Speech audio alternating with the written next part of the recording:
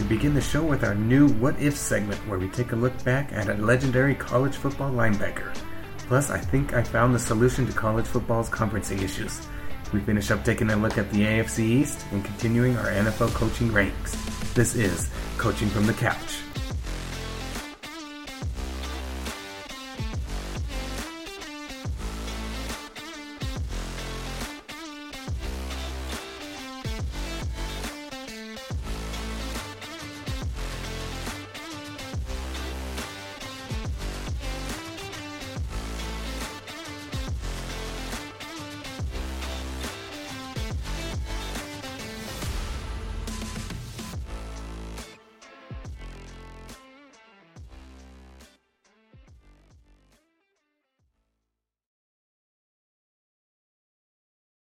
All right. Hello, and welcome back to the second episode of Coaching from the Couch. Once again, I am your host, Darren Hill, and I'm here with my brother and co-host, Blake Hill.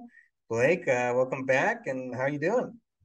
Thank you. Excited. Yeah, let's do it again. We're excited to come back for a second one for sure. Yes, sir. We've got officially teams rolling in for training camp. And then college football is right around the corner. You're starting to see all the football articles coming out, and you can tell it's in the air. So I'm excited and ready to roll. So let's jump into it. We've got a few college topics today, as well as some more NFL subjects to talk about to kind of continue our discussion that we had on our first episode. So please go check that out to kind of follow along with us.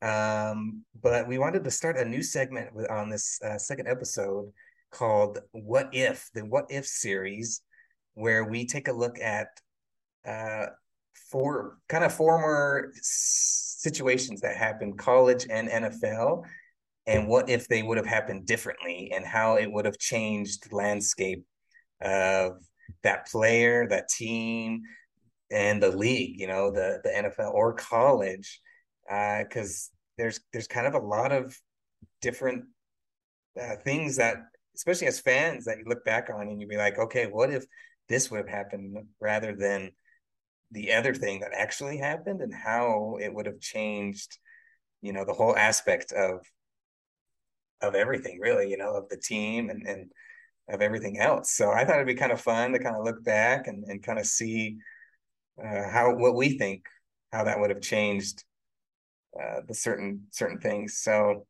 to start the series off, we're going back a couple years, probably a few years, to a really good college player, college linebacker out of Notre Dame.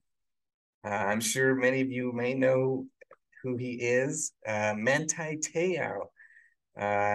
Notre Dame linebacker ended up getting drafted in the second round, I believe in the 2012 draft, by the back then, the San Diego Chargers, I should say, in the second round. And it's kind of sad. He was a great college linebacker, but gets drafted, and I mean, had some decent years, but kind of was riddled with injuries, and just wasn't the same player he was in college when he was drafted. Kind of bounced around to a few teams and is out of the league, and just didn't really do anything super meaningful.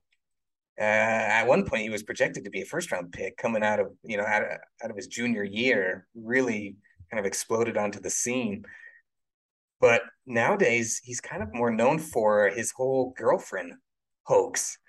Uh, we recently saw a trailer. This is kind of what made us want to talk about this specific player. This trailer coming out of his documentary of what happened with him and his supposedly girlfriend, who ended up being fake.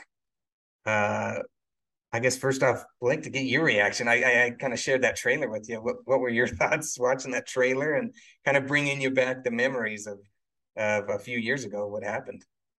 Yeah, watching the trailer, it definitely intrigued me. Like I'm excited to watch it, and get to kind of see where all that came from. But I remember when the news came out, and stuff like that ruins college players, and it definitely kind of put a toll on him, and that's what the trailer showed was, the media side of things just ruins everything. So it's kind of crazy, but I don't know if the listeners remember Manti Te'o, but he was just a freak of nature. Like looking up his stats to prepare for this, in his junior year, and playing in 13 games, he had 62 solo tackles and 66 tackles, assisted on, with 5 sacks. That was huge. That was the year he had come up second place in the Heisman Trophy runnings. Just a freak of nature, like crazy. I'm honestly surprised he didn't declare for the draft after a junior year like that. And had a good senior year as well. But Yeah. the whole getting catfished was crazy. Like you said, it was put a toll on him, and it ended up being this fake girlfriend who was real, but not who he thought was real. Like she's actually someone who's 80 pounds heavier and quite a bit uglier to be Right. frank. Yeah. But and to come out and say my girlfriend died, and then I find out it's all fake news and he got catfished. It was just shocking to me. Right. I mean, it's crazy. Real quick, I forgot the name of the trailer or the documentary coming out on Netflix. Not sure when it's coming out exactly, but called Untold, the girlfriend who didn't exist. Um, yeah, I mean, it's crazy. Yeah, so you did a great job recapping that. So yeah, I mean, like you said, I mean, he thought she was, kind of this beautiful, kind of model, basically. I mean, the pictures he saw from her. Uh, That's where it's a little confusing though, because how can you never see this woman and tell the entire world that she's your right, girlfriend when right. I haven't met this person once and we're already declared a couple? It's a Yeah, little fishy on Manti, on his yeah. side of things. He probably should have, yeah, been a little smarter there. That I thought that too. Like, yeah, how do you think this person's your girlfriend, but yeah, haven't met her, no idea who she really is, and well, there you go. It turns out she's not who she said she was. Someone totally else, hiding in her basement, probably. Just coming up with these fake things, these fake characteristics, this fake personality, and we just reached out to him, I guess, and they just connected somehow. Yeah, it's very Hat, interesting.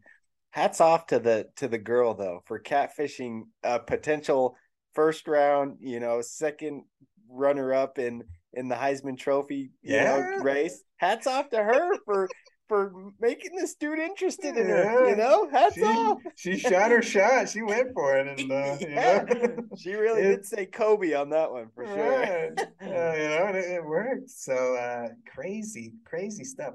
Um, I'm pretty sure just in the documentary, if I'm not mistaken, I think she's in the documentary. This girl who actually made this up.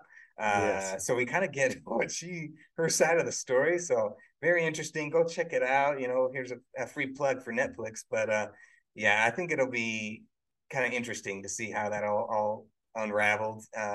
Even in the documentary, in the trailer, it even says how Manti would deny that it affected his career and his playing on the field. And they basically said they doubt that's true. Like there's no way something that big and emotional doesn't affect someone. Uh, because yeah, I mean, he he thought she was dead, and she died. Didn't she die like the same day his dad passed away or something like It that? was his mom. Oh, his mom. Okay, yeah. Yeah.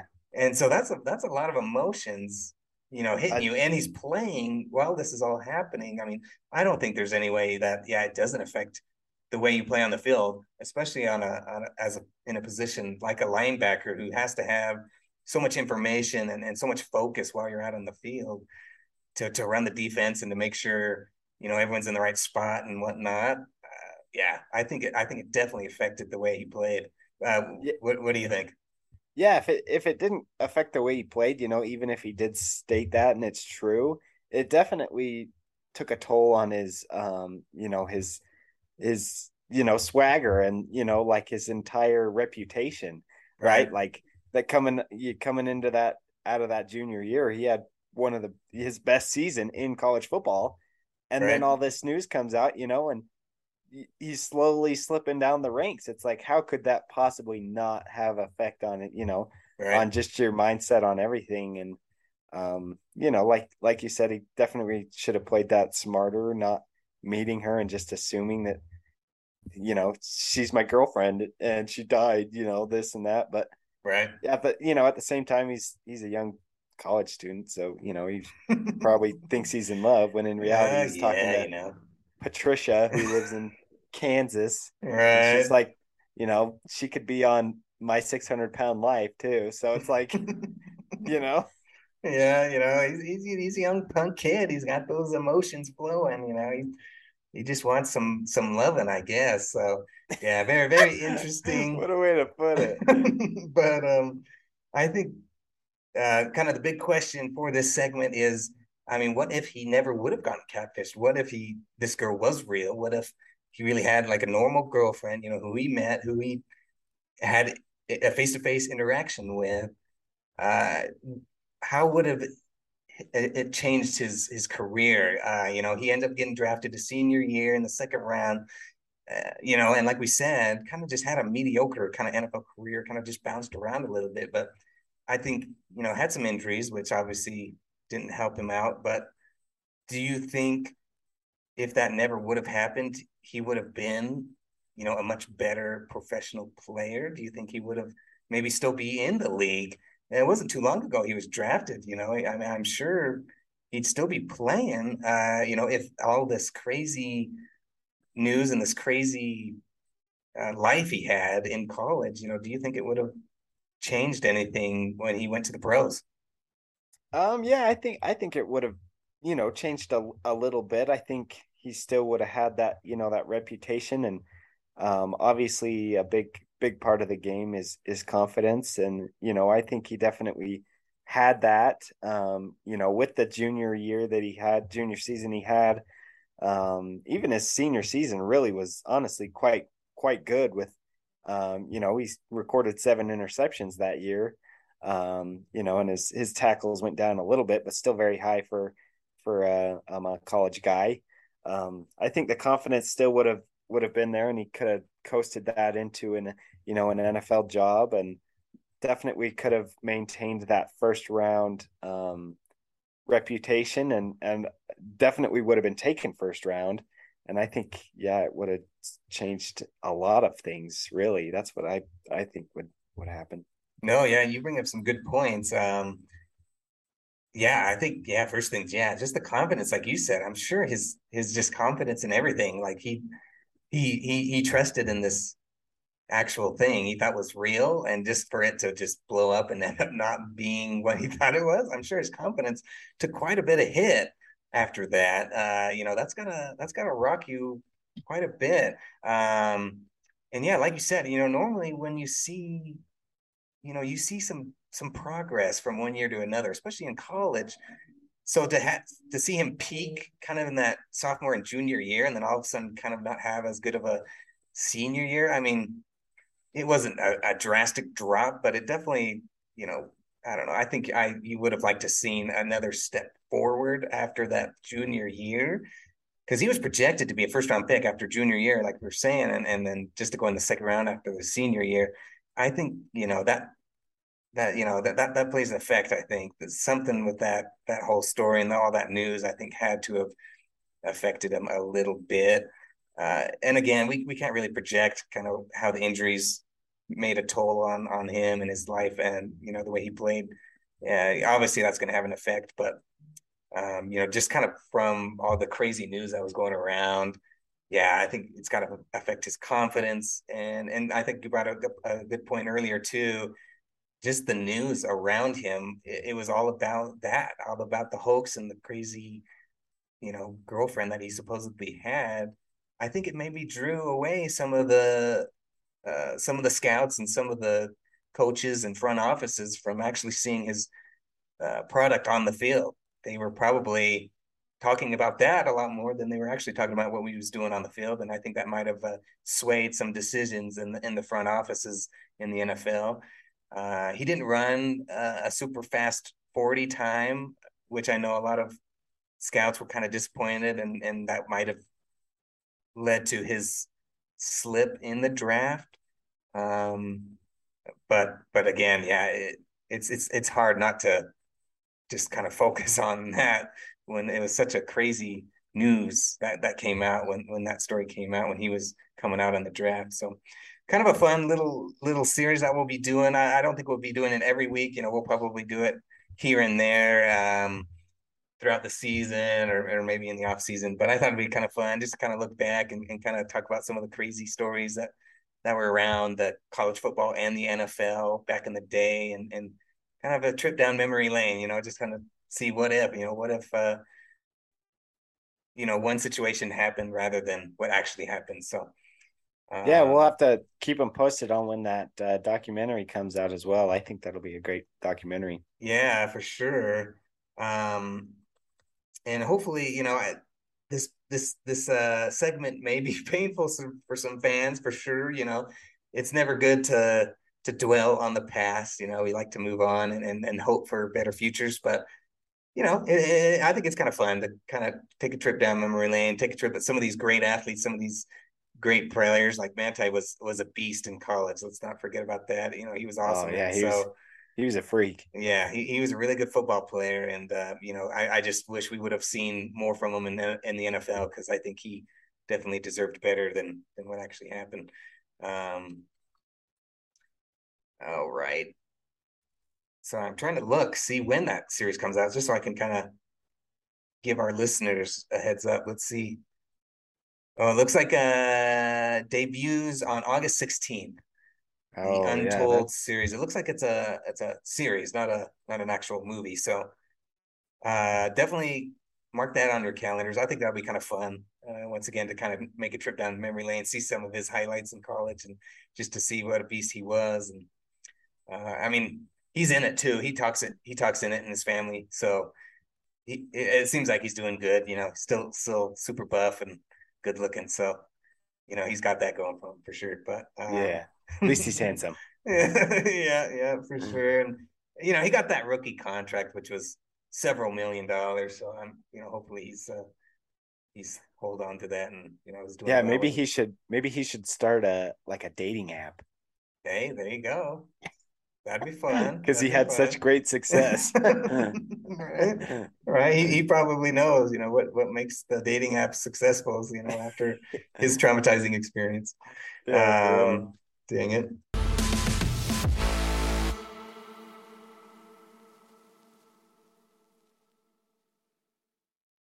For our next segment here, I have come up with a solution to kind of what we talked about on our first episode, the kind of madness in college football with all these changing conferences and all these teams jump into uh, different conferences.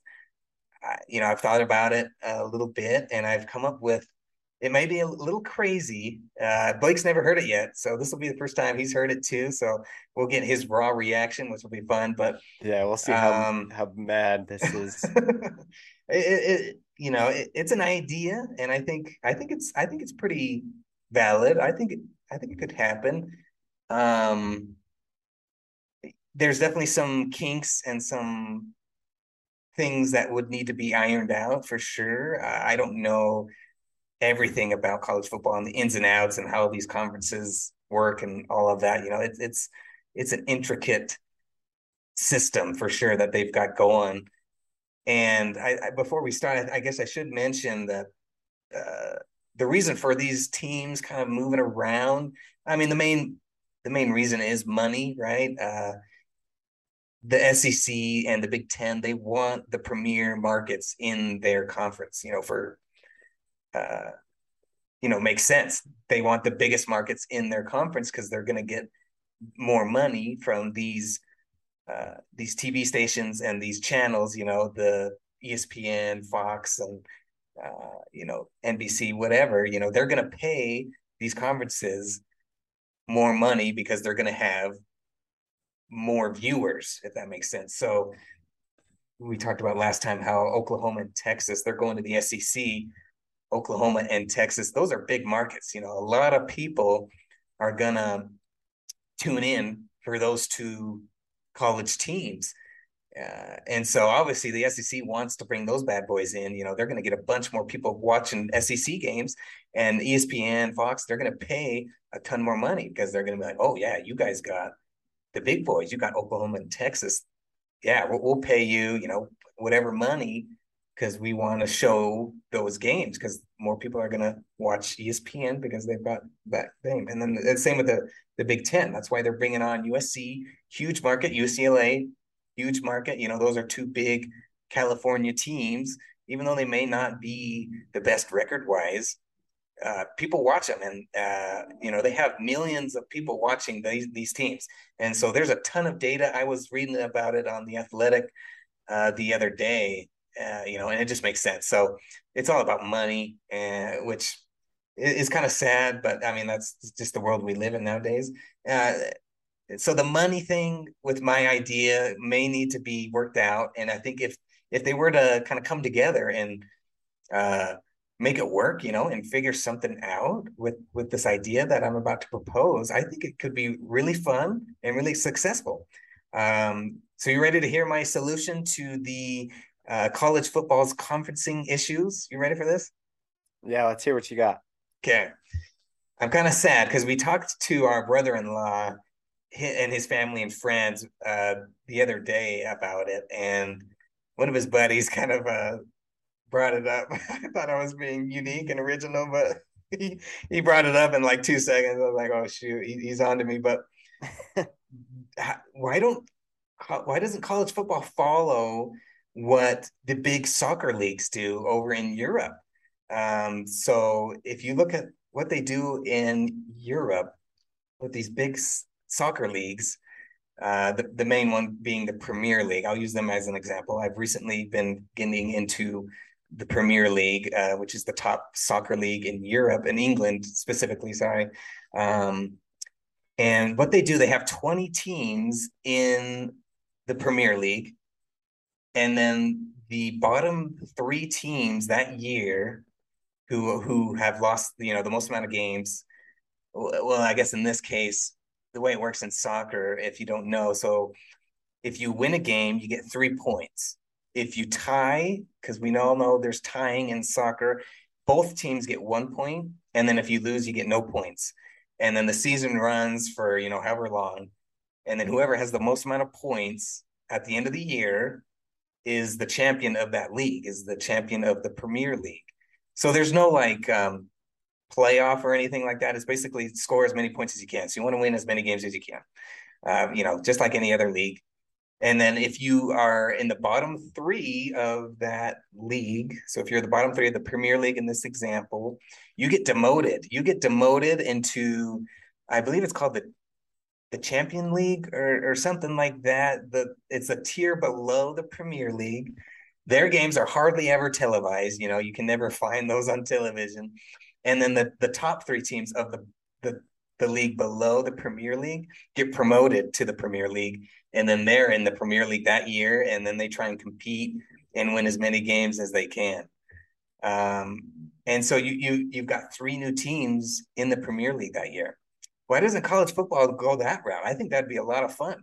So I've kind of drew out a little map here to kind of help draw a picture here for everyone listening.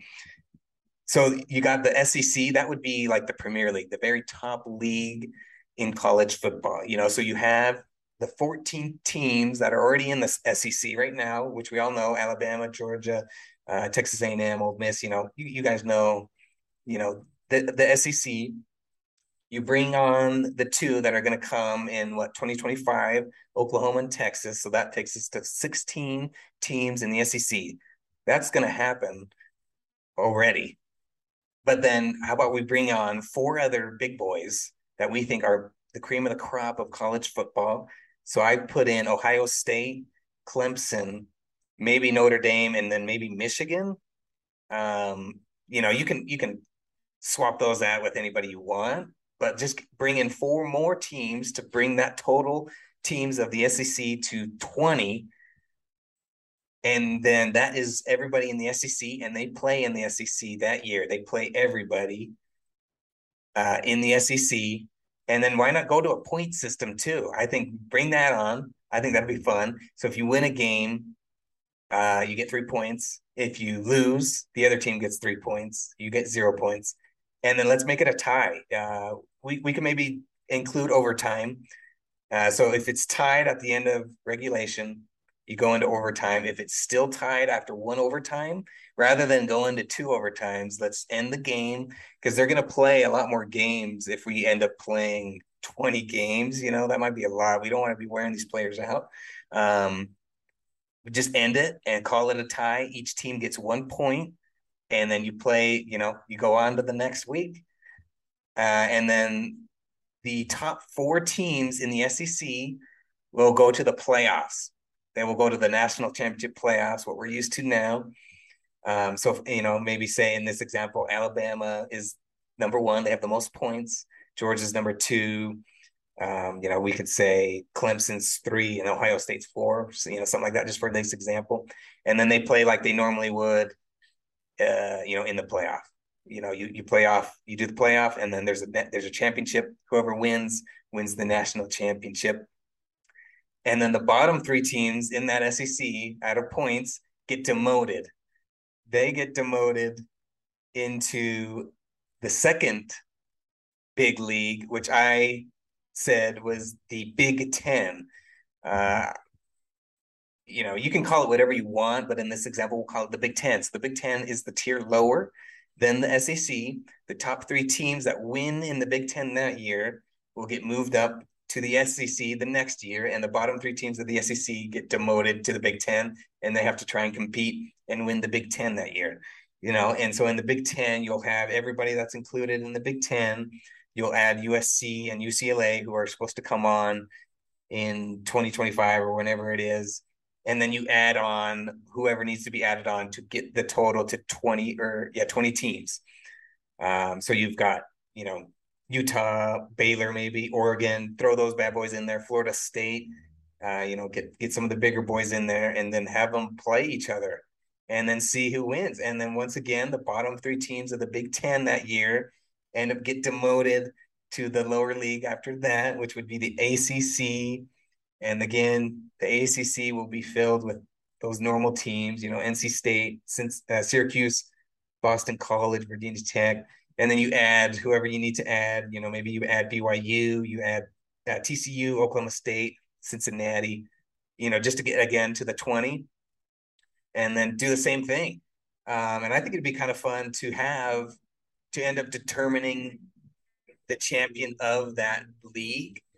You have a playoff again. You have a playoff in every league. So the Big Ten, you'll go to a playoff with just four teams like you normally do now. And then, you do the playoff, and whoever ends up winning the playoff is the champion of that league, and they end up getting promoted to the next league. And now next year they'll be able to compete in the SEC with the big boys and see how well they do and try and not get demoted. Try and stay in the SEC as long as you can, I don't know. It's kind of crazy. Who knows how they end up making it work with all of the TV rights and everything, but I think TV would love that. I think, you got some big games in every league. The Big Ten, they're going to have some big time games, some big time rivalries. You can put some big time rivals in there. Obviously the SEC, that's going to be dope. You're going to have some big time colleges, big time programs duking it out in the SEC every week. There's going to be a marquee game. And then each league has a playoff.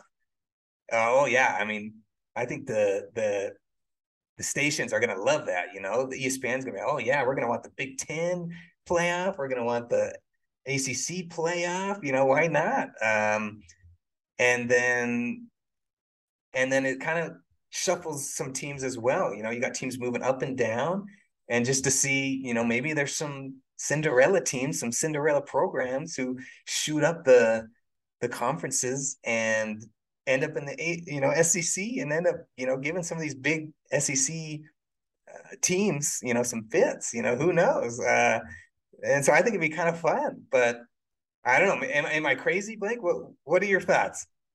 Yeah, I think it would be super cool. I think it would give a lot of, like you said, a lot of teams an opportunity to go out and prove themselves, and kind of show like, hey, we're here to play. I think it would definitely be nice, I think, to get rid of the college football rankings. I think those are an absolute mess to begin with. I mean, they're all over the place, and a lot of teams are getting rigged because of what conference they're in. So I think in your scenario, it would be great, just because there's no question, right? It's like you were the top of your tier, so you're moving on. There's no questions asked Right, about it, which would right, eliminate a lot of favoritism with what team you are. Obviously, if Alabama's goes down, at one, if they're ranked number one and they go down, every year that's the case, and they only drop to about, three or four. And it's like, if that was any other team, they would drop a whole lot further, but just because they're Alabama and they're good every year, they're only going to drop a few so that they're in the big games, right? right, So your scenario, I think, would be, great in that sense of, that's out of the picture. It's not your decision, those big guys up there. It's the facts. Like, you won this many games, you deserve to be in this conference with the big dogs. And if right, you can't go out there and prove yourself, on big time games, and you know then you don't deserve to be there, and right, you're getting demoted. So I think that would be a great idea to just like let the facts show. Like, it's always about opinion. Even with the rankings, it's never about the facts. You right, lose if you have lost one game in 3 years, and this guy has lost two games, in a year. It's like, who's obviously the better team. I don't care how hard that team their schedule was. right, The facts are the facts, and they lost one game. They deserve to be there. right, So I really like that idea, in the fact that you have to go out and show them that I right, deserve to be here. And again, it would eliminate the favoritism of these big teams in the SEC. right. No, yeah, you bring up a good point with the rankings and everything. Yeah, yeah, get rid of that. I don't think anyone really likes that anyway. So yeah, get rid of that and yeah, go out there and prove it. Some potential pushback maybe that's a lot of games because each team's going to play 19 games, and then if you end up making the playoff, you're going to have some more games. Yeah, But I think you look at a lot of these programs, they've got a lot of depth. These colleges got a lot of players on the bench waiting to get some time. Shuffle some guys in there. Maybe you're not playing as big of a program, as hard of a challenge as you will next week. Maybe you throw in the backup or the third string running back and he plays the whole game, or the backup quarterback. Get some of these younger guys some playing time. Let them develop a little bit, and I think you can manage. Your depth is pretty deep. I think you'll be fine. So I don't think that would be an issue. Plus, if a lot of these players end up going to the NFL, the NFL just keeps increasing games every year. It seems like they're yeah, going to be playing a lot of games in the NFL and against a lot more physical, a lot more quick, faster talent. You got to be ready for that anyway. So I think that'll help prepare these young men for the next level anyway. And then I think there's a lot of things you can learn from these leagues in Europe. The major soccer leagues over there. What they do over there is the top four teams of each conference get to play in the Champions League, which is a big deal over there, really all over the world. Everyone tunes in for that. Why not do something like that with this too? Maybe the top four teams in each conference, they all go into this massive playoff series or something. where they're just duking it out, kind of like a March Madness almost, where I bet you'll have some Cinderella teams upset some big programs, and then you just have like a Champions League winner who's just the winner of college football altogether. That'd be cool. That might be pushing it because that's adding a lot of games to these young players, and that who knows? Yeah, there might be some complications there, but I don't know. I think everything should be on the table. Why not? Let's start over. Start from ground zero. And I think there's other leagues out there to learn from. And I just think this is an example of that. Let's find something that's entertaining for everybody, that kind of solves a lot of these questions and problems that we have. And I think you'd be surprised at what you can come up with that might be successful. So anyway, yeah, that's kind of my proposal for the solution. Feel free to let me know if I'm crazy or not. Definitely there again, like I said, there's probably some wrinkles you have to work out, but I think it'd be fun, entertaining, and again, every team's going to compete for something. You're going to have these kind of lower programs. They're not going to want to get demoted. They're going to want to stay in their conferences. No one's going to want to leave the SEC.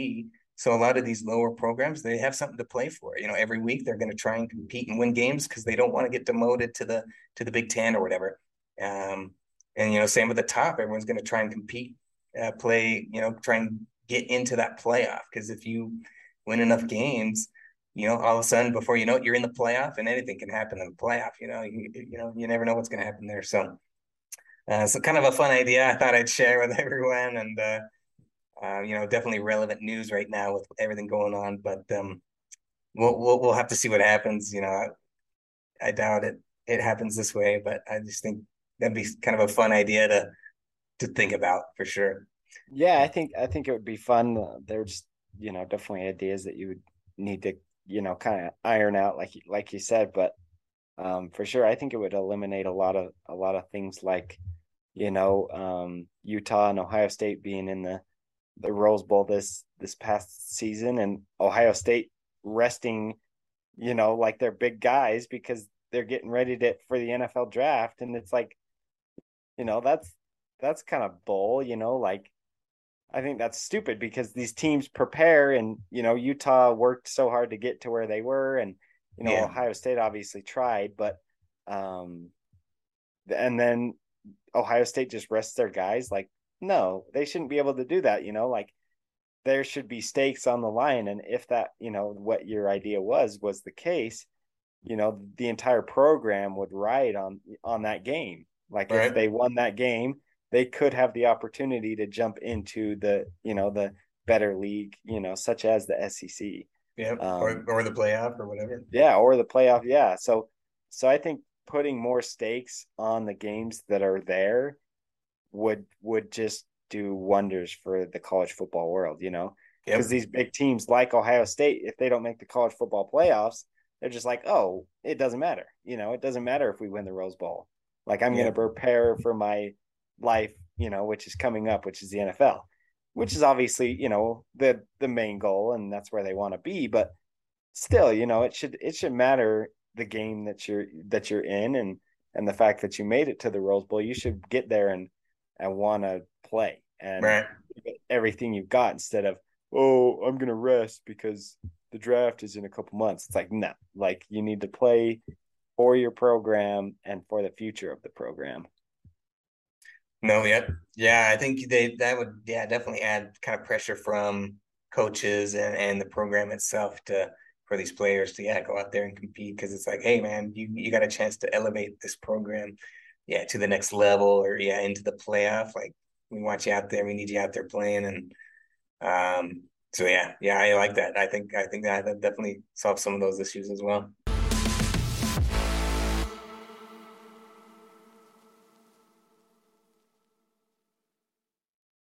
All right. Let's go ahead and move into some NFL talk, shall we? Absolutely. All right, we're gonna continue our Mas or Menos section that we started last week, where we go down each division in the NFL and talk about their Mas or their ceiling for this next year. and their Manos, which would be their floor. And once again, I want to emphasize, it's probably somewhere in the middle. Not everything is going to go right for a lot of these teams, and not everything is going to go wrong for these teams this next year. So, it's probably somewhere in the middle. So just kind of keep that in mind. But it's kind of fun to kind of look at some of the talent that these teams have and some of the potential that they have. And I think it can kind of paint a picture of maybe what this next season may look like for a lot of these teams. All right. So we want to go ahead. Last week we started in the NFC East. This episode, we're going to go ahead and go to the AFC counterpart, the AFC East. So we've got the Buffalo Bills, New England Patriots, Miami Dolphins, and the New York Jets. First off, let's establish who do we think's finishing last in this division? It's absolutely going to be the Jets. Sorry, Jets fans, but yeah, you're probably right. I'm gonna agree with that. Zach is too distracted with moms right now. Yeah, he's he trying to is do the too dirty with busy moms. So banging moms. Yeah, I'm sorry. So yeah. So by the way, hide your moms if yeah, you're look around out. New York. Pretty boy The Zach pimp might be is after him. coming. Yeah, for real. The pimp is coming. They call him the babyface assassin on the streets. Oh, that's right. That's right. Look out. Yeah. Okay, well, yeah, I agree with that. So I had the assignment to look at the New York Jets and kind of predict what their season's going to look like. And yeah, to start off, I'll go with their Manos. Kind of start off with maybe something poor first. I mean, Manos, I think is Robert Saleh really that good of a coach? I think maybe that if he's not maybe as good of a coach as he needs to be to elevate this team, I think that that's going to bring them down a lot that the season. Their defense, there's still some question marks. It's improved, but has it improved enough? I think that's a question. Robert Saleh is a defensive coach, but they just weren't very good last year. I mean, they were okay, but yeah, I just think it lacks a lot of talent, and so maybe their offense, if it improves, their defense is holding them back a little bit. And maybe Zach continues to struggle. He had his struggles last year, and maybe he just is still a little slow processing things. I didn't like the way their offensive coordinator kind of game plan for teams every week, and so maybe he just continues to struggle as well. They do have a lot of young talent, talented offensive weapons. Maybe they struggle a little bit adjusting to the NFL and things. Garrett Wilson was high draft pick. Maybe he struggles a little bit. Elijah Moore struggled last year. Maybe he continues to struggle. They had Breece Hall they drafted again. Maybe he has some issues adjusting to the game. Very possible, especially for rookies. And the offensive line, they had some major struggles there. And did they make enough changes there to help protect Zach? And again, they have some young talent on the line as well. Maybe the talent just isn't enough on that offensive line. And so I think the Manos is probably looking at another, top pick in the next year's draft. I mean, I think they've got enough talent. I don't think they their Manos is a top 3 pick, but I'd probably say maybe top 5, top 8. I mean, it's the Jets. Anything can happen. So Don't I'd put it say, past the Jets. yeah, I'm sorry, but your franchise just hasn't done enough to show us that they're gonna be consistent winners year in year out. They're gonna find ways to fall down the draft board. So I think that's probably their Manos. Now switching over to their Moss, maybe Zach takes that next step. Maybe he's been taking the necessary time to get better, and maybe he makes that big time jump. They've He's given getting him some better more in bed, weapons. boy, with moms. hey, maybe that little mama magic, maybe that helps him out. He's improved a little bit. Very possible. They've given him some more weapons. Breece Hall, maybe these young talented skilled positions help them out. I think that's very possible. That they are some talented players. They were pretty highly touted coming out of the draft. Maybe the offensive line does click and starts playing better and protecting him more, which I think would go a long way. He had hardly any time last year, and uh, maybe the coach Robert Saleh taps into this defense a little bit too. I know Sauce Gardner is a very, very talented corner. Maybe he is everything that everyone says he is, a shutdown corner, and maybe that helps out this defense. Quinnen Williams, very good in the middle. I think he was very young coming out of the draft. A lot of these players had room for maturity and improvement. A lot of I could see the defense improving quite a bit. Unfortunately, they're in a very tough division who have a lot of teams that are ready to compete and win now. So I think their Moss, I could, I could see him being third, maybe second in the division. If everything breaks right, I think that's in the realm of possibilities. And maybe vying for a wild card spot. I don't know if any higher than that. Probably wild card, and I don't know if they're ever making any noise in the playoffs just yet. I think they're getting there though. I think if everything hits and everything goes right, I think it's a possibility. But again, there's still there's a lot of questions. So I mean, real quick, what do you think? I mean, am I off my rocker and thinking any of that? I think you are. I don't know their ceiling. I don't think they could be second in division. You really think so? Yeah, the Dolphins is Tua. We'll talk about it, but Tua. I mean, maybe he's just not in, and maybe they struggle. They got a new coach as well. Maybe he's struggles to adjust to the head coaching duties. I mean, I think they'd have to That's get fair. over. They'd have to get over the Patriots. That's kind of where I hesitate a little bit. Their Patriots are always going to be relevant, especially with Bill Belichick. But maybe Yeah. I mean Mac Jones. Maybe he's peaked. He had a pretty good year last year, but maybe he has some struggles. Now that teams got some film on him, they've got some more ideas to throw at him on defensive coverages. Maybe he struggles a little bit. Maybe doesn't have as good of a year. They lost Mike McDaniels as well, their offensive coordinator, to the Raiders. So maybe there's been a lot of question marks about who's really going to call the offense. Maybe that ends up being a bigger deal than what we're making it out to be. So I could see it. Everything breaks right, but again,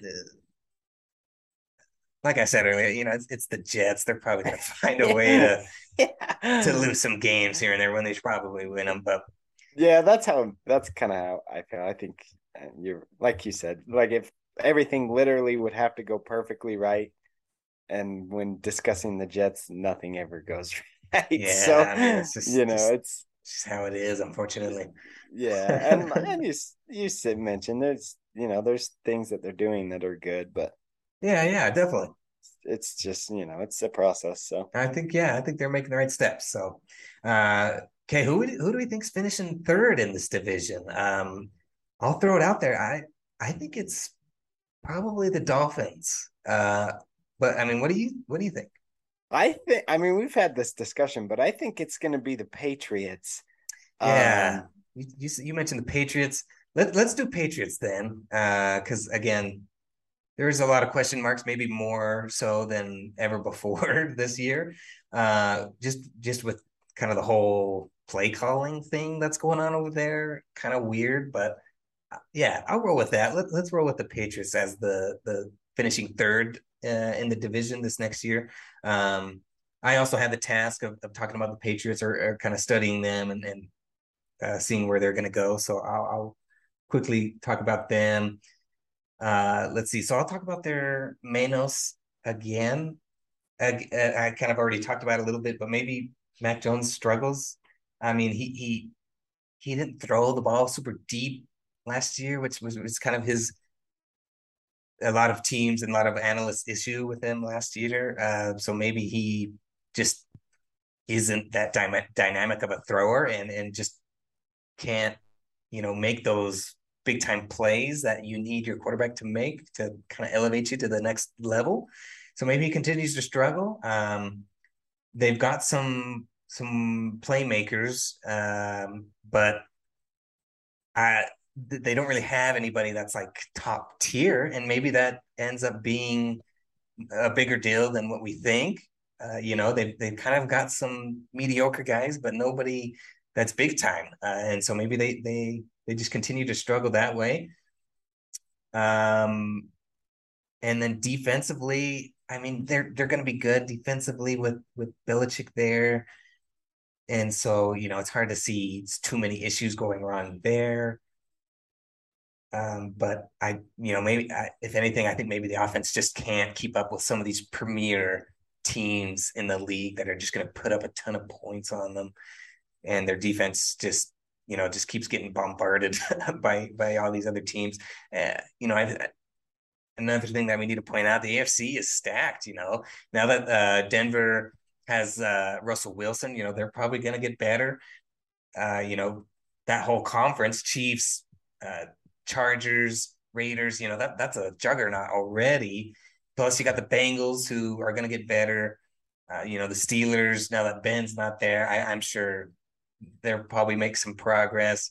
The Ravens are always going to be relevant. The Browns, they've got Deshaun Watson now. There's some juggernauts here in this division, and they're going to put up some points. So maybe this defense, just struggles to keep up. And if anything, the offense just can't stay on the field long enough to give the defense adequate rest.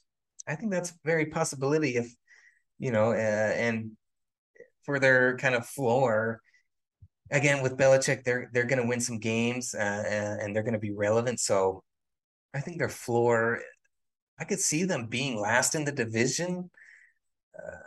Well, maybe not. Maybe, yeah, probably third. Again, I think third in the division is probably the floor. I don't know if Belichick's going to let the Jets, you know, beat them in the conference. I just don't see that happening.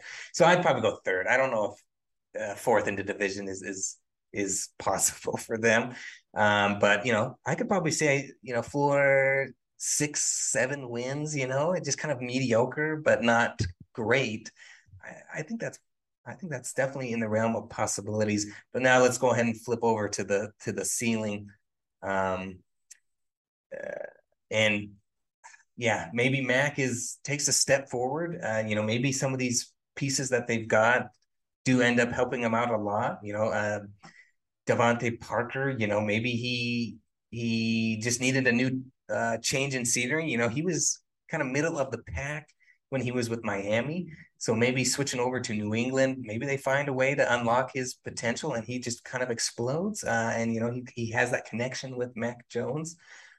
Their running game's always going to be strong. They've got quite a few running backs, so they're able to filter those guys in and out and kind of keep those guys fresh.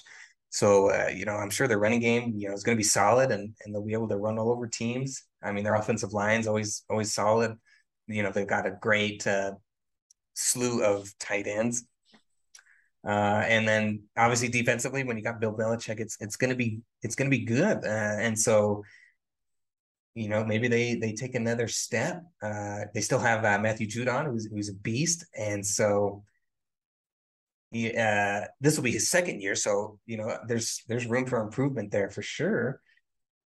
And they end up playing well. Let me take a peek here at their schedule real quick. Yeah, I mean, there's some winnable games. They play Chicago, who I think is going to struggle.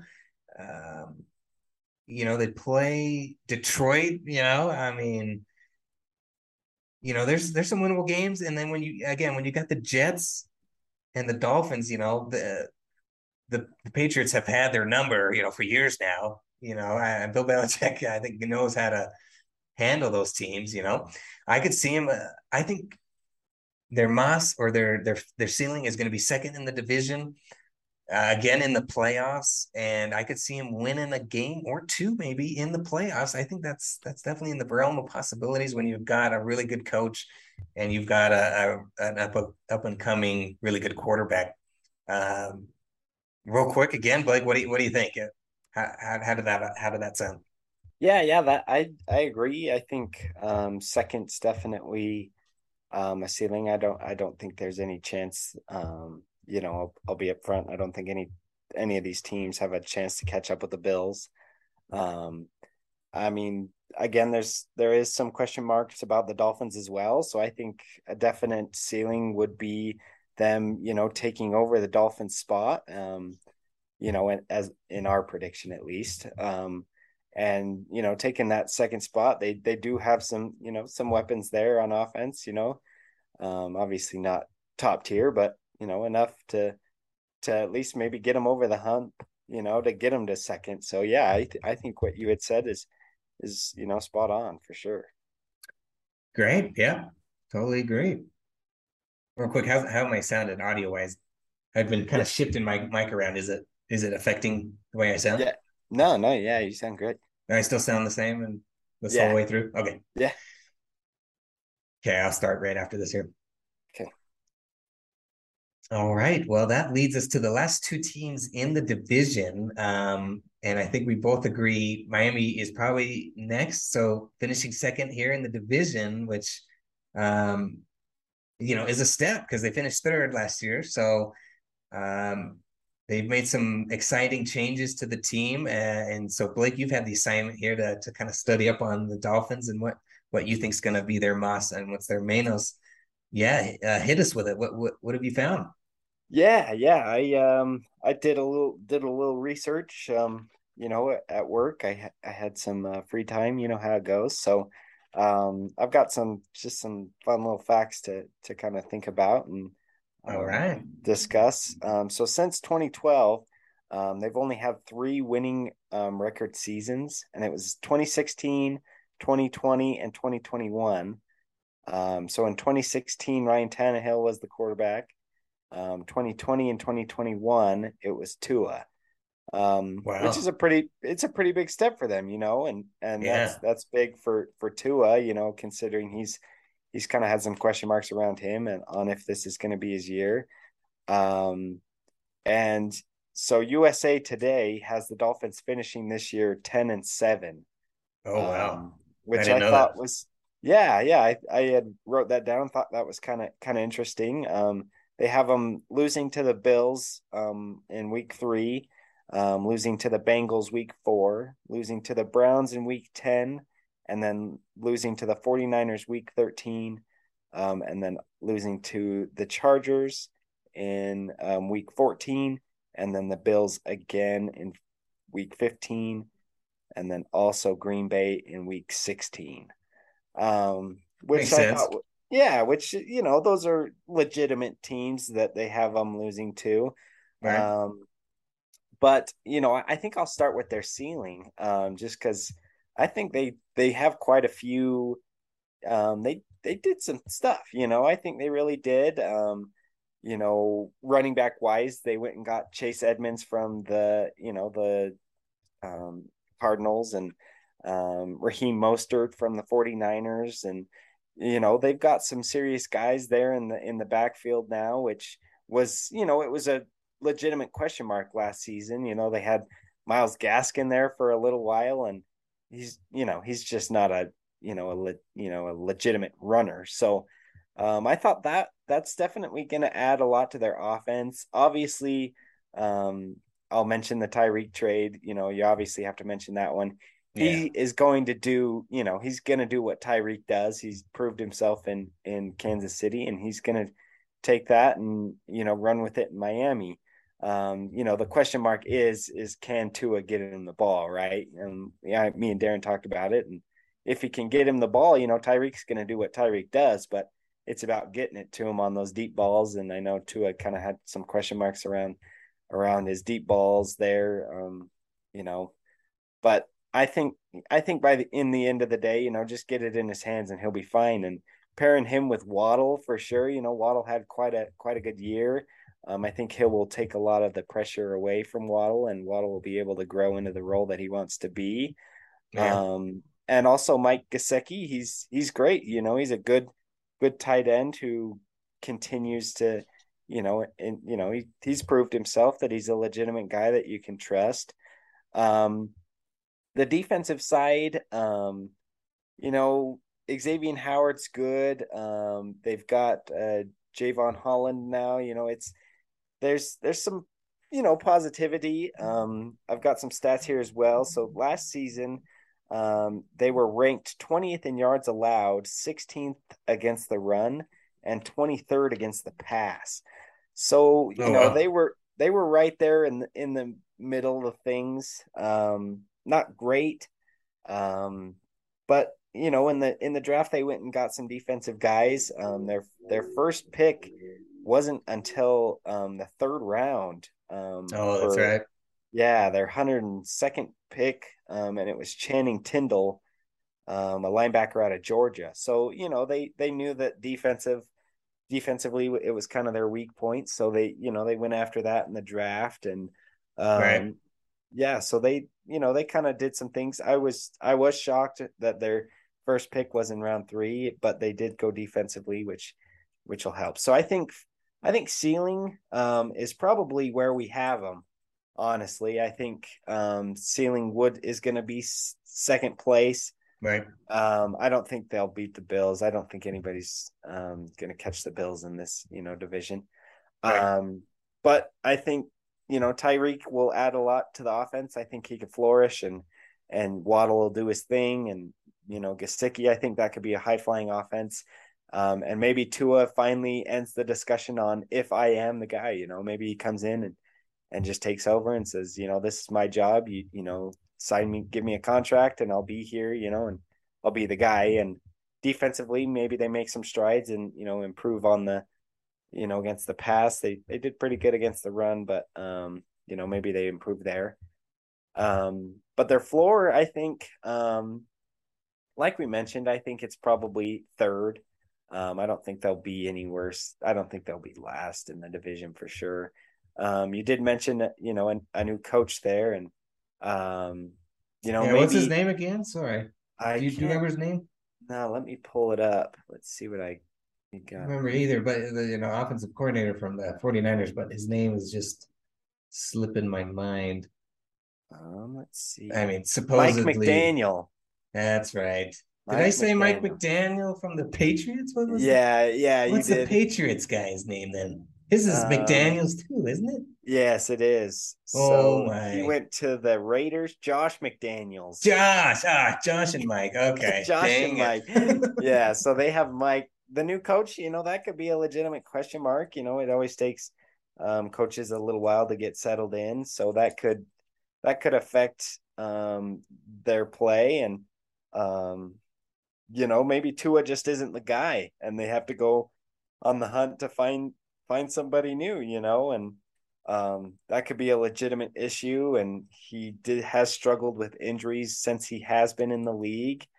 Um, and it's they're question marks. That might be brought up. So yeah, seriously, floor I think would definitely be third. I don't think they'll be last in the division by any chance. But a legitimate upgrade, I think throughout this offseason, they had quite a good offseason. I think they hit a lot of points that they knew were weak. That in the backfield they were really weak. And they went after that, and then also getting Tyreek. So I think overall, I think they did pretty good this offseason. But floor would definitely be third in the division. But what do you think, Darren? No, yeah, I agree with that. And I think they could make some noise in the playoffs. Mike McDaniels is all the rumors are he's a genius. Comes from Mike Shanahan. So I think they could be a really good, offensive team and powerhouse that, can make some noise in the playoffs. I don't know if they're there yet to make a push to the Super Bowl, but yeah, maybe um, AFC Championship game, I think is a possibility. Yeah, I agree.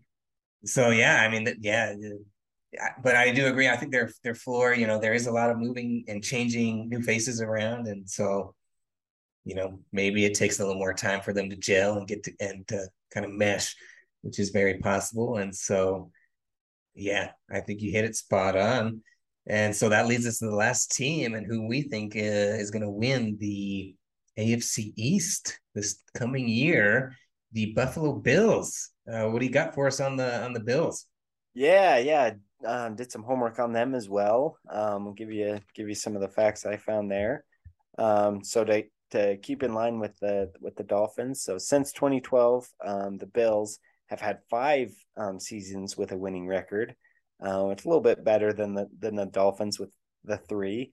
So the years they had a winning record was 2014, 2017, 2019, 2020, and 2021. So 2014 at quarterback, they had Kyle Orton. I'm not sure if Darren remembers old Kyle. Oh yeah, I read the name and I was like, Orton oh boy. my goodness, that just put me in a shock. Wow, that's crazy. Then in 2017 they had Tyrod Taylor as quarterback, old Tyrod. Yeah. Yep. So and then from 2019 all the way to 2021, it's been old Joshy boy, Josh Allen running around, kicking butt. We all know him, so Yeah. he's a dog. Obviously proved himself, day in and day out as one of the best quarterbacks in the league for sure. Um, but the USA Today has them winning. They're them going 13-4, which is Nice. pretty impressive. Yeah.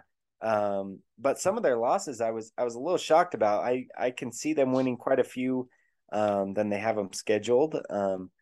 USA Today has them predicting a loss to the Titans in week 2, a loss to the Wow. Ravens in week 4, a loss to the Patriots in week 13, and a loss to the Bengals in week 17. Which is, yeah, Darren's making a face. That's Mm, exactly what I thought when in reading that. The Titans really, like, I can see the yeah. Bills, and I reading the article, they said that Derrick Henry has their number, has the Bills number, and he runs all over them. But you know, as good as Derrick Henry is, I don't think he's going to take over the game. I think the Bills could possibly win that game. I think they could easily beat the Patriots week 13 and maybe even, beat the Ravens week 4. Like, we're seriously talking about maybe a one loss year for them for their ceiling. Um, and again, they made huge moves this offseason. Another interesting thing that I found, they went crazy in the draft. They had quite a few draft picks, very well balanced draft as well. I was telling Darren in the draft they went defensively, offense, defense, offense. Then they went and got a punter. Then they went defense, offense, defense, and that was their lineup in the draft, which was quite impressive. Yeah. So their first round pick, 23rd pick in the first round, they got that cornerback from Florida. It's like Kaar Alam, um, spelled very weird, Kaiir. I'm not sure how you would pronounce that, but Well, yeah. um, I think yeah, Kyer Elam, I think. yeah, so and him coming out of the first round, they're obviously going to have big expectations on him, and they had a really well balanced draft. I've got all their draft picks here, but I won't read them aloud. But their ceiling, I think, is obviously winning the division, and I, this will be my bold take. I think the Bills will win the Super Bowl this year. I think they will go on and take over. I think they were a game away um, from getting there against the Chiefs, with the whole overtime rule. But they made huge moves this offseason. They went and got Jamison Crowder, and got some guys there. They definitely improved on the offensive side of the ball. And with when you have Josh Allen at quarterback, it's kind of hard to complain about it. Like he's obviously going to go out and compete, and he's proved himself year after year that he's good enough to be that guy. So ceiling for sure is Super Bowl. I'm strong on the Bills. And this isn't even mentioning the defensive side of the ball. So they had the number one defense in the league last year. And honestly, they're only going to get better. Drafting their first round guy out of the draft, a defensive corner. He's obviously going to improve there. And they went and got Von Miller, Yeah. which is huge. He's gonna go in there and cause all types of disruption. And Yeah, he's still got um, something in the tank for sure. yeah, and he showed it at LA for sure that he's still there. Yep. And their secondary as well. Tre'Davious White, coming back now with their first rounder. They'll be on opposite sides. Those guys are killers. And then they also went out and got a bunch of depth players. They went and got Daquan Jones, Tim Settle, Jordan Phillips, a bunch of role players to put in there, and just big bodies. And to Yeah. add to the secondary, they have Jordan Poyer and also Micah Hyde. You Yeah. can't complain with those guys. Like ceiling is absolutely Super Bowl with these guys. There's no question about it that they're gonna make a deep, deep playoff push, and potentially be playing in the Super Bowl. And I don't think anybody can argue that. So I think that's their ceiling. Floor, after making a bold prediction that they're going to win the Super Bowl, it's kind of hard to say their floor, but there's no way that they even get third in the division. I think their floor is probably second in division. Oh, Um, really? yeah, but I don't see it. Like, again, that would be worst of the worst. I think floor is probably still number one in the division, and just you lose a little bit more games than you think. But I have high hopes for these guys, and they've proved to themselves that they're good enough. But maybe you have more to touch on, just because me predicting them going to the Super Bowl, I don't really have much to say about the floor. You got Yeah. anything to say, Darren? No, I mean, no, yeah, those are some great points. You make my little breakdown look weak. You bring out all these stats, man. That was impressive. Nice. I thought I needed to do my homework last time. I was like, man, first podcast, I was a little rusty. I needed to do my homework. No, that was great. That was awesome. But no, yeah, even like looking at their depth chart, I'm like, holy cow, these guys are stacked. I mean, I forgot about some of these picks that they had and some of these depth pieces. So yeah, I mean, holy moly. I don't know if they're getting talked about enough to be, Super Bowl favorites because Yeah, they're flying they underneath the radar for sure. they've got quite a bit of players. Um, yeah, floor wise, they lost their offensive coordinator, so maybe that's a bigger deal than what we're talking about. I know he was a really big deal for them and really helped Josh Allen out a lot. So I could see that maybe causing some issues for the offense. Um, and but yeah, I mean, other than that, man, I mean, they're just a solid team. I have a hard time seeing that defense struggling. They've been so good Oh, for so long. yeah, they're Um, absolutely going to be the best defense in the league again. Like, uh, there's no question. yeah, it's hard to argue that, especially now they've even got more depth. I mean, they've got some good like backup pieces that are probably starting for a lot of teams in the league. And same with offense. I feel like they've got some good offensive players. Like, geez, man. Um, I mean, I don't know how. I mean, maybe offensive line. Maybe there's some issues there, and teams are able to just get after Josh Allen, which even then he's so good on the run that sometimes he can just make something happen when he Yeah. has no business doing that. but I mean, maybe there's some issues there. I know last year they struggled running the ball, and so a lot of teams just didn't even bother playing the run, and they could just sit back and play the pass. There was that one game where they ran the ball like one time or something like that. It was Yeah. crazy. Yeah, another Um, another thing to mention too is their second round pick was James Cook, who is a yeah, running back. yeah, I So, saw you that. know, they went after that as well, knowing that was a hole for sure. So maybe he Right, might, he might help that. right. Yeah, and I mean Josh Allen is a running back on his own too, so he kind of Yeah. creates some of that on his own. But yeah, I think I see, and that's why this is kind of fun because I think their floor is still probably number one in the division. I just Absolutely. can't see them falling past anybody. They're just so deep and they've been so good the past couple of years, and still getting that number that yeah, being the number one team in their division. Maybe playoff wise, again, the AFC is stacked. So, maybe the AFC as a whole just got so much better where they do see them losing some games where it kind of shocks us a little bit. And so maybe that brings them down a little bit. Um, and maybe they end up struggling in the playoffs. But I think for sure a pretty high seeding in the playoffs, I think is a floor, and but maybe out in the second round. Is a possibility. I just think the AFC is so deep, and come playoff time, anything can happen. So if another team is just hitting their stride come playoff time, I think that's a possibility for sure.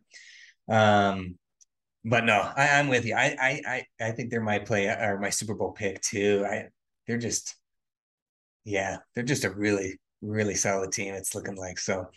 Um, yeah, Yeah. that's going to be exciting. And looking at their schedule, sorry, cut you off, boy. No, you're But good. opening with the defending champs, the Los Angeles Rams, on the Thursday night, that's going to be a lot of fun. So, kicking off the season with a pretty tough game, I think Yeah. um, that'll be a lot of fireworks. So they're going to get their test early, but I think they're in it. So, sorry, what were you going to say?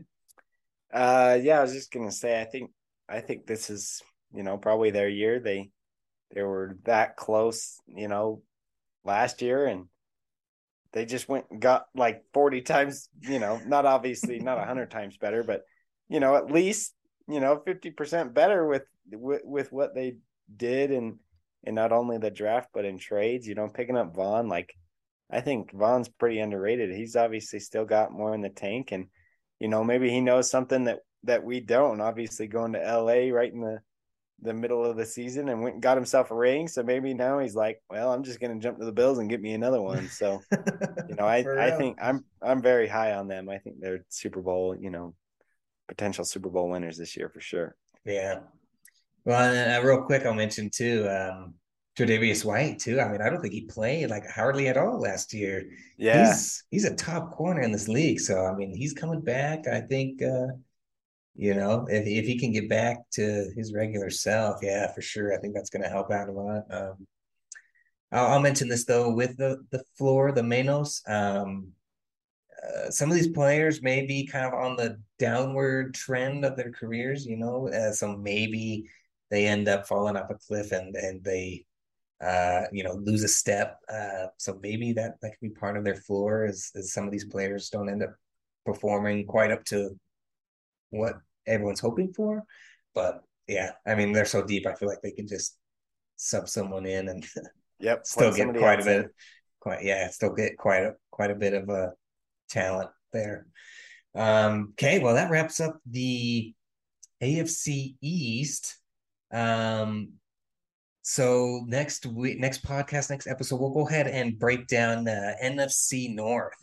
So we'll go ahead and kind of break that down again, go through the Mas and the Manos of each team, and yeah, see what's next and what's in store for the NFC East this coming year.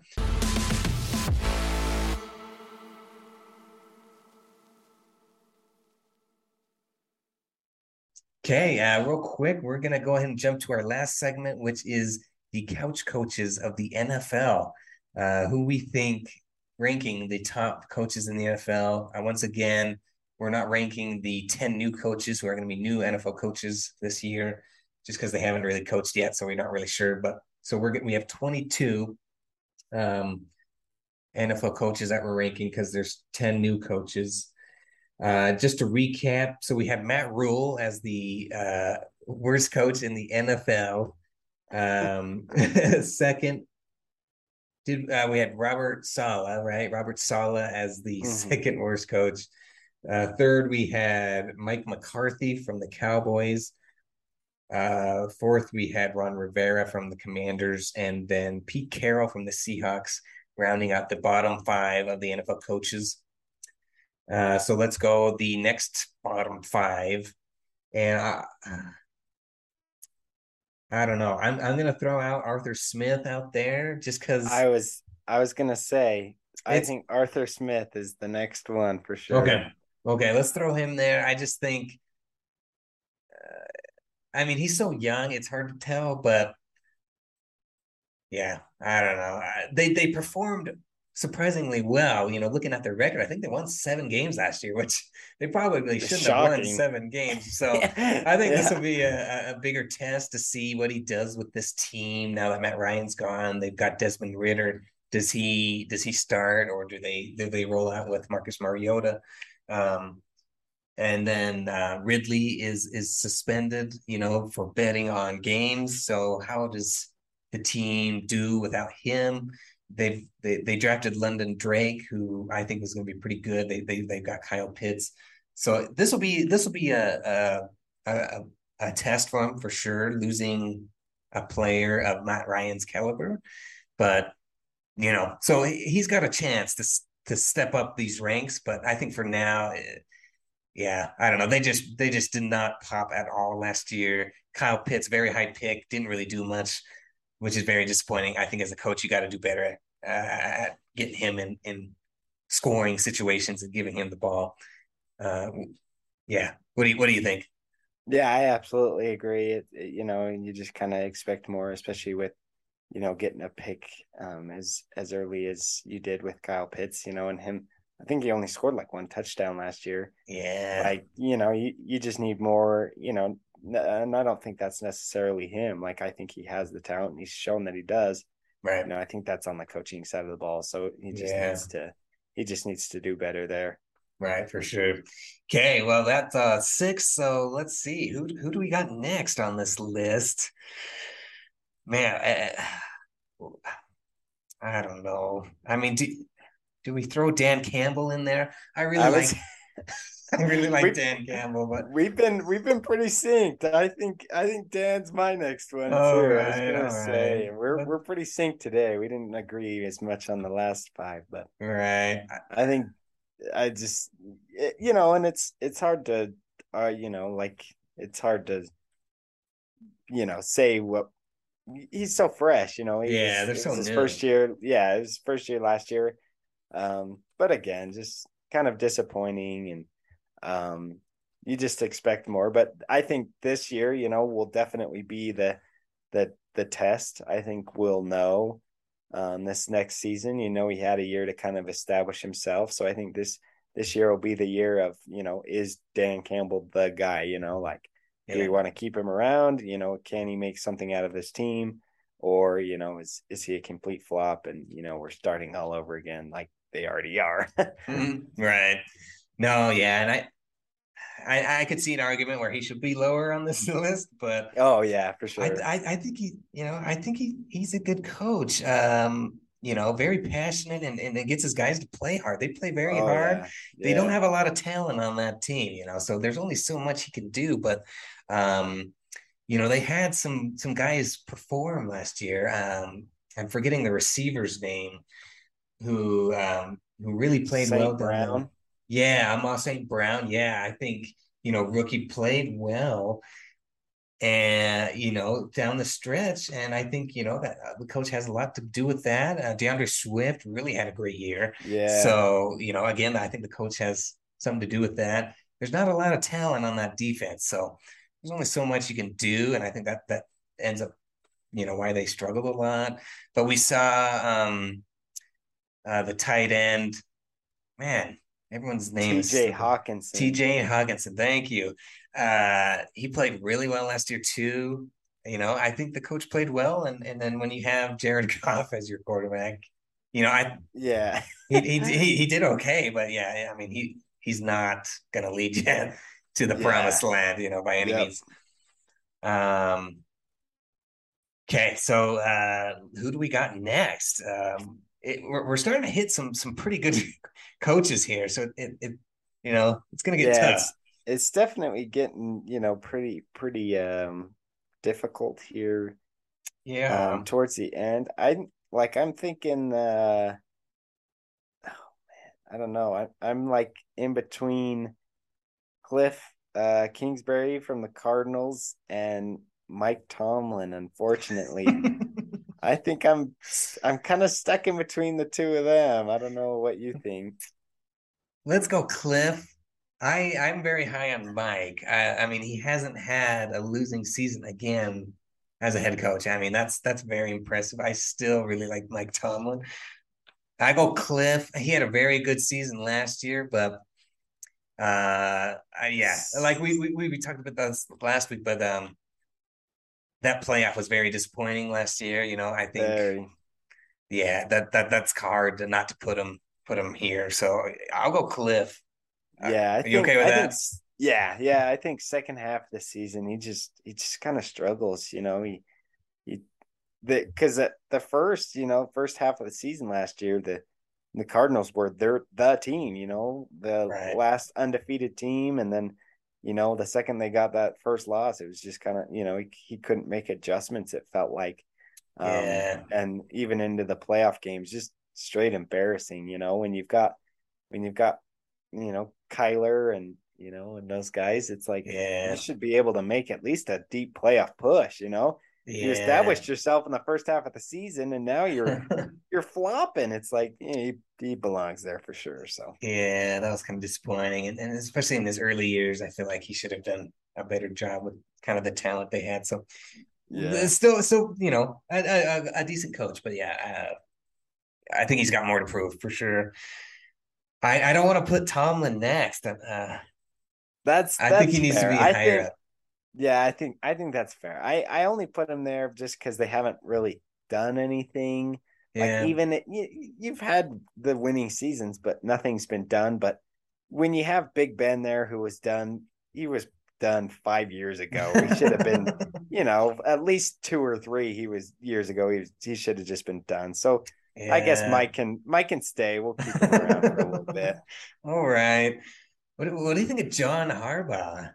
I'm thinking maybe Oh Harbaugh. yeah, I I think mean, I he's at Lamar, phenomenal talent. Even their defense has quite a bit of talent, Yeah, I'd be but I'd be down to put John they haven't John done down for much sure. recently. Okay. I Yeah, know let's he's put got that John. Super Bowl with Joe Flacco, which I think says a lot, but that defense was Oh, yeah. top notch. When you've got Ray Lewis, it's like, Yeah. come on, that Andy, that yeah.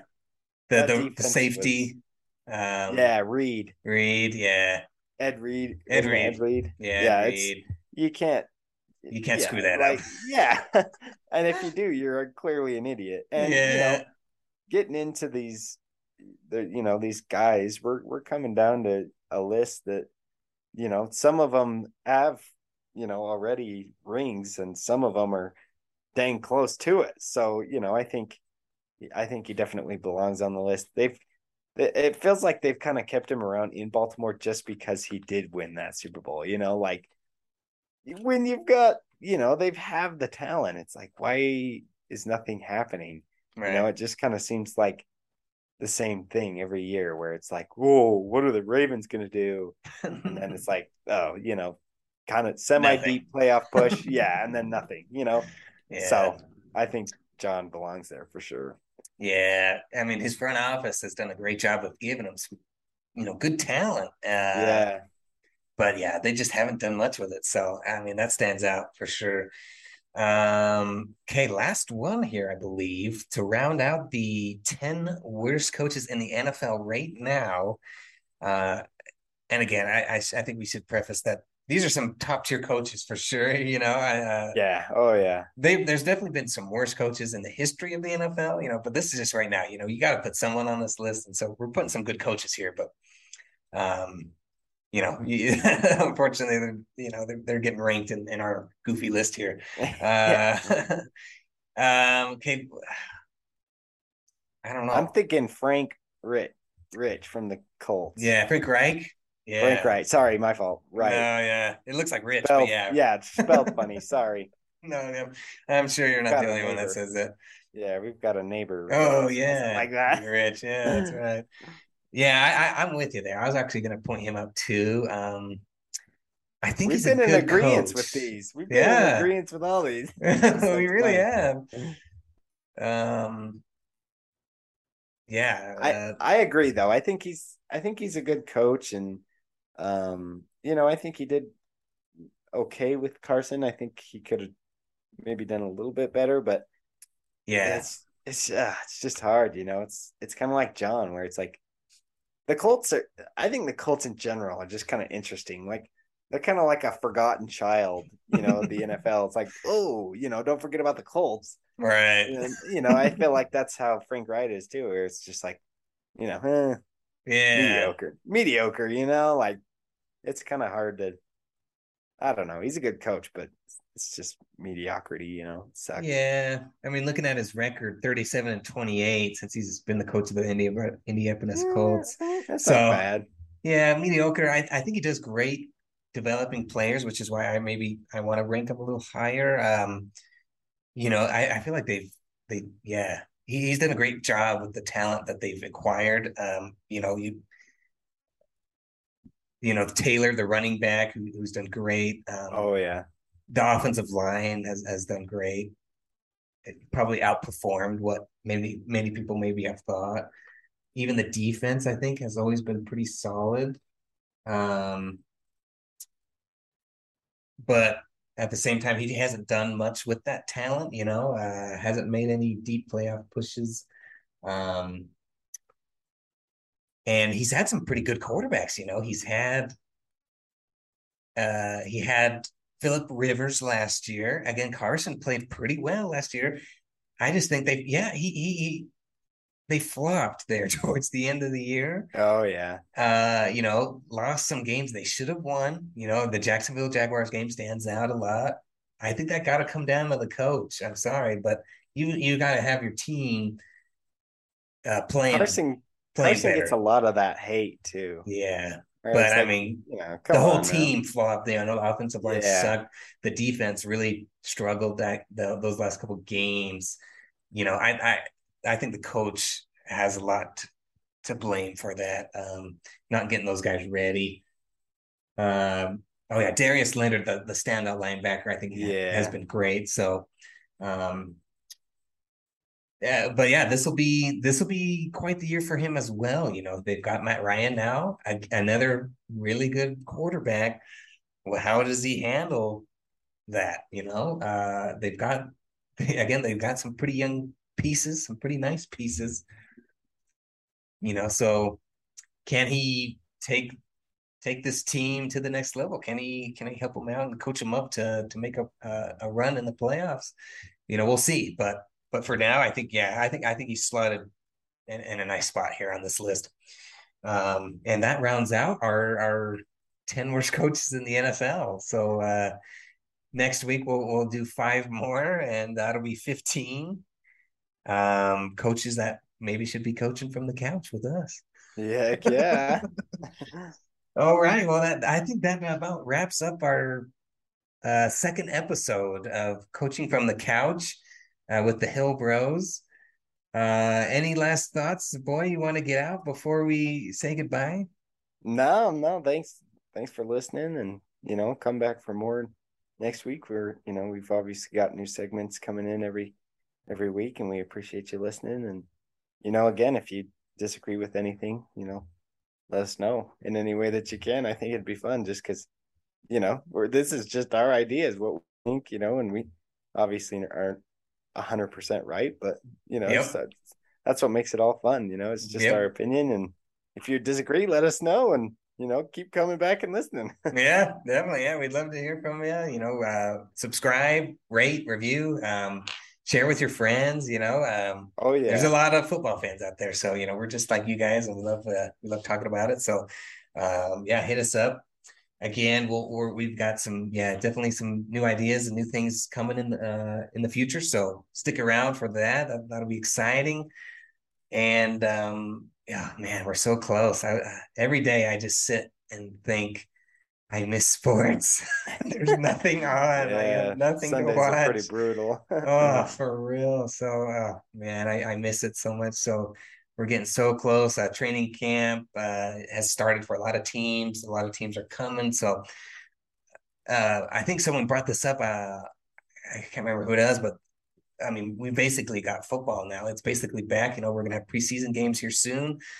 But now that training camp is here, we've got football basically all the way up until February next year. So we're getting into the thick of it. So it's coming. Not too much longer that we're not going to have some games and some more topics to talk about. Yeah, for sure. It's exciting, and as NFL fans and college fans, it's like, man, it's just time to get going. This Yeah, rut of, basketball's a semi nice placeholder where you can just go watch it, you can kind of bear it, but right. nothing compares. This is the worst time of Nah. the year where all that's on is baseball, and it's like, you think I'm Yeah, watching that? You're crazy. yeah. Sorry, not my cup It's of tea. yeah, it's time to get the real good stuff back on, get them That's right. football games going, and That's right. even if it's college, I prefer that over anything else for sure. So let's get going. It's time to go. That's right. That's right. All right. Well, thanks again, everyone, for tuning in. And we'll shoot for another podcast next week, probably around Tuesday. This podcast, we're recording this on July 25th, Monday at around 11. So, just so you guys can kind of keep track of when we're talking about all of this. But yeah, we will stay tuned for that next episode next week, and we'll talk to you guys then. Have a Heck great yeah. week, and we'll see you later. Bill Bros out. Peace.